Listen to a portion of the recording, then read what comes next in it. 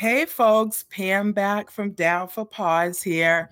So this week I wanted to get into the topic of barking, because that seems like a really big one that seems to keep on being recurring with my clients and just when people are reaching out to me in general.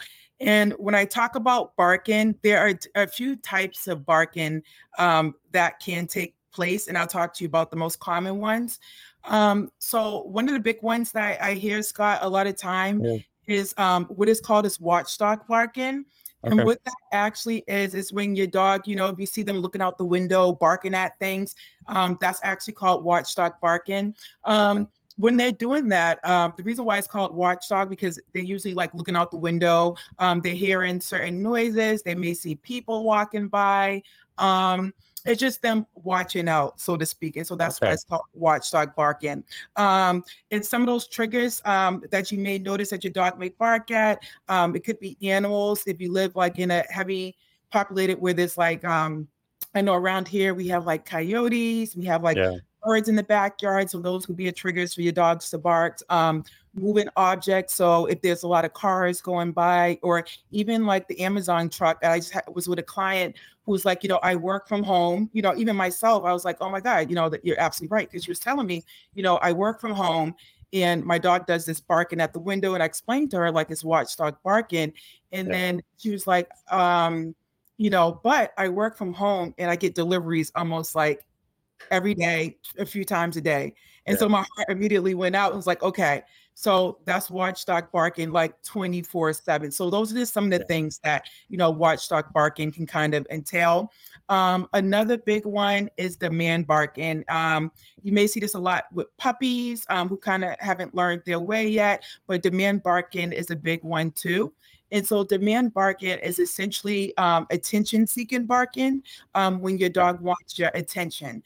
And a lot of times those type of behaviors, the dog learns it from us, believe it or not, Yeah. because so kind of what it looks like. So if your dog's coming up to you, a lot of the times you'll see your dog just sitting there and we're just usually like talking, babble along or doing whatever we have to do. And we're not paying any mind to it sometimes.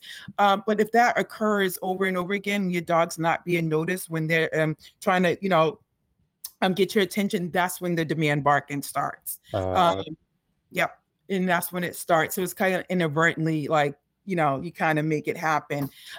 So with that being said, if I know I hear a lot of my clients say like, oh, my dog never barked before, but all of a sudden they, started barking. It just didn't come out of nowhere. Usually it comes from, yeah. them not being able, they're speaking to you by coming and sitting nice, like, hey, I want something.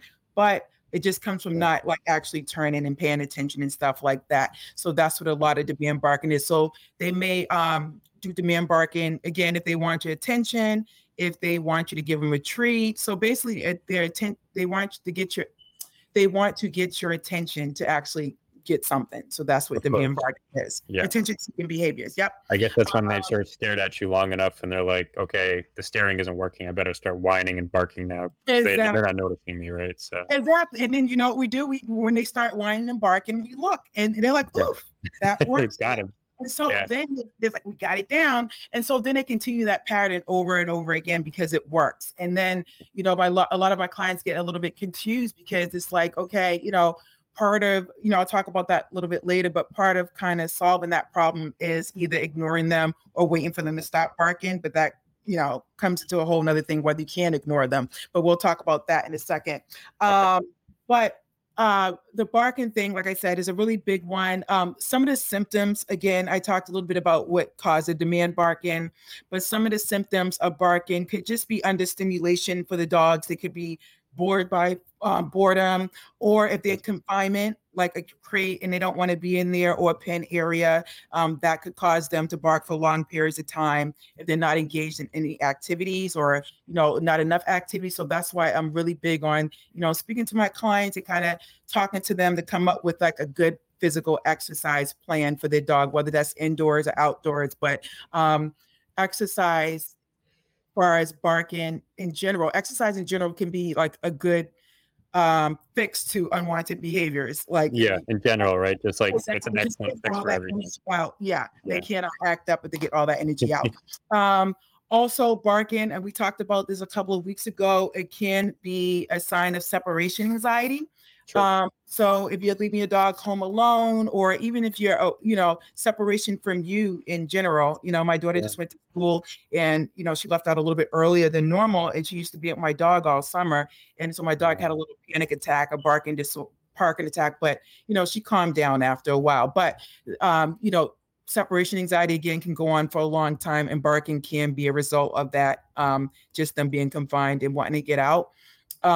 Another thing for us, the demand barking, doorbells ringing again, the Amazon delivery person, or people coming to visit, voices, just moving in general can be kind of stimulating for the barking. So far as what to do to kind of help you guys manage that, Yeah. and move along with the demand bargain. So what Yeah. I tell my clients and what I kind of work with them about on, and with any behavior, you want to work on managing your dog and actually what's going around you. So if your dog is demand barking by barking out the window and stuff around you, it could be simple as just closing the curtains, Okay. or closing the blinds. Or if you don't have, if you have like an open floor plan, or you don't have it where you have blinds or things like that, you just want to Yeah. put your dog in an area where it's confined, where they're just basically not seeing so much of the outdoors, Yeah. Makes sense. and Yeah. sometimes I hear, well, my dog actually really likes looking outside, and Yeah. and so what I say, with that being said, I will say, if you want to leave your blinds open, you have to be an active manager of your dog.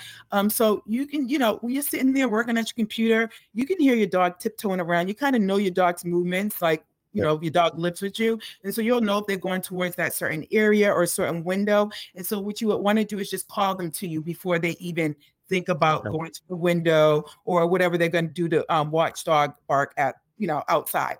But Yeah. essentially, yeah. But essentially, you just want to kind of manage those situations by keeping your dog away. And if you can't, or if you want to do like, if you want to let them walk, look outside, you have to be willing to, if they do bark, going to get them, bringing them away, and confining them until either that person, the situation, the scenario in front of your home has dissipated. So you want to do that, for us managing any type of That makes sense. walk barking. Yeah. Yeah. And so Mhm. And so far as the demand barking and even the watchdog barking, some of the training that I like to do is go to mat training and sit state Okay. training, so Okay. that when the doorbell rings, or if you're answering the door, or even if they're at the window, you can call them away and say, hey, go lay down, go to place, go lay there, and train them to stay there until either you're ready for them to get up or they stop barking. So that's like another thing that I work on through the course of 5 weeks of training. It's like a lot of go to mat training, making sure there's plenty of exercise. You want to make sure your dog has that. But management is really going to be the key, and also doing a lot of recall, practicing with them. That will help it as well. Even times when they're not barking, having your Yeah. dog come from every area of the home. Yeah. I guess That like building up the skill while they're not doing the thing can be really important too. Like that exactly. recall while before they actually start barking, so that when they do, it's you've already kind of built that in before they actually you need it to like use it type of thing, right? So Exactly. So before you even need to use the skill, before they even, barking out the window and things like that, just practice all these training skills like recall and, mat training and stuff like yeah. that at home, inside, when it's not happening. So that when it does happen, they're like, oh, I know I'm going to get a treat for that when Yeah. that goes down. So Yeah. just practicing those things. Dogs love repetition. They love treats. Some of them may not be fancy of treats, so you can train with toys, but just basically trying to manage the environment and doing all those little training tips here and there. And of course, if you're a little bit frustrated, if you need some guidance, you can always reach out for training, and always open to help people with that and working through that process of Yeah. barking and stuff. And with the winter time coming, and most people being indoors and things like that, barking can become a problem, especially for those folks who's working at home. So, and Exactly. puppies, they definitely need a lot of attention. So they do a lot Yeah. of yelping, Yeah. more than barking and whining. And so that's always a sign, like, not always, but, it can be a sign of boredom and under stimulation. So you just want to make sure they have the appropriate exercise. You guys can always reach out and catch me on Facebook, or just reach out to me in general at Down for Pause. And, I'll be willing to help you guys out if you guys are looking for training or just have any questions about how to manage that, because I know that can be like a really big one.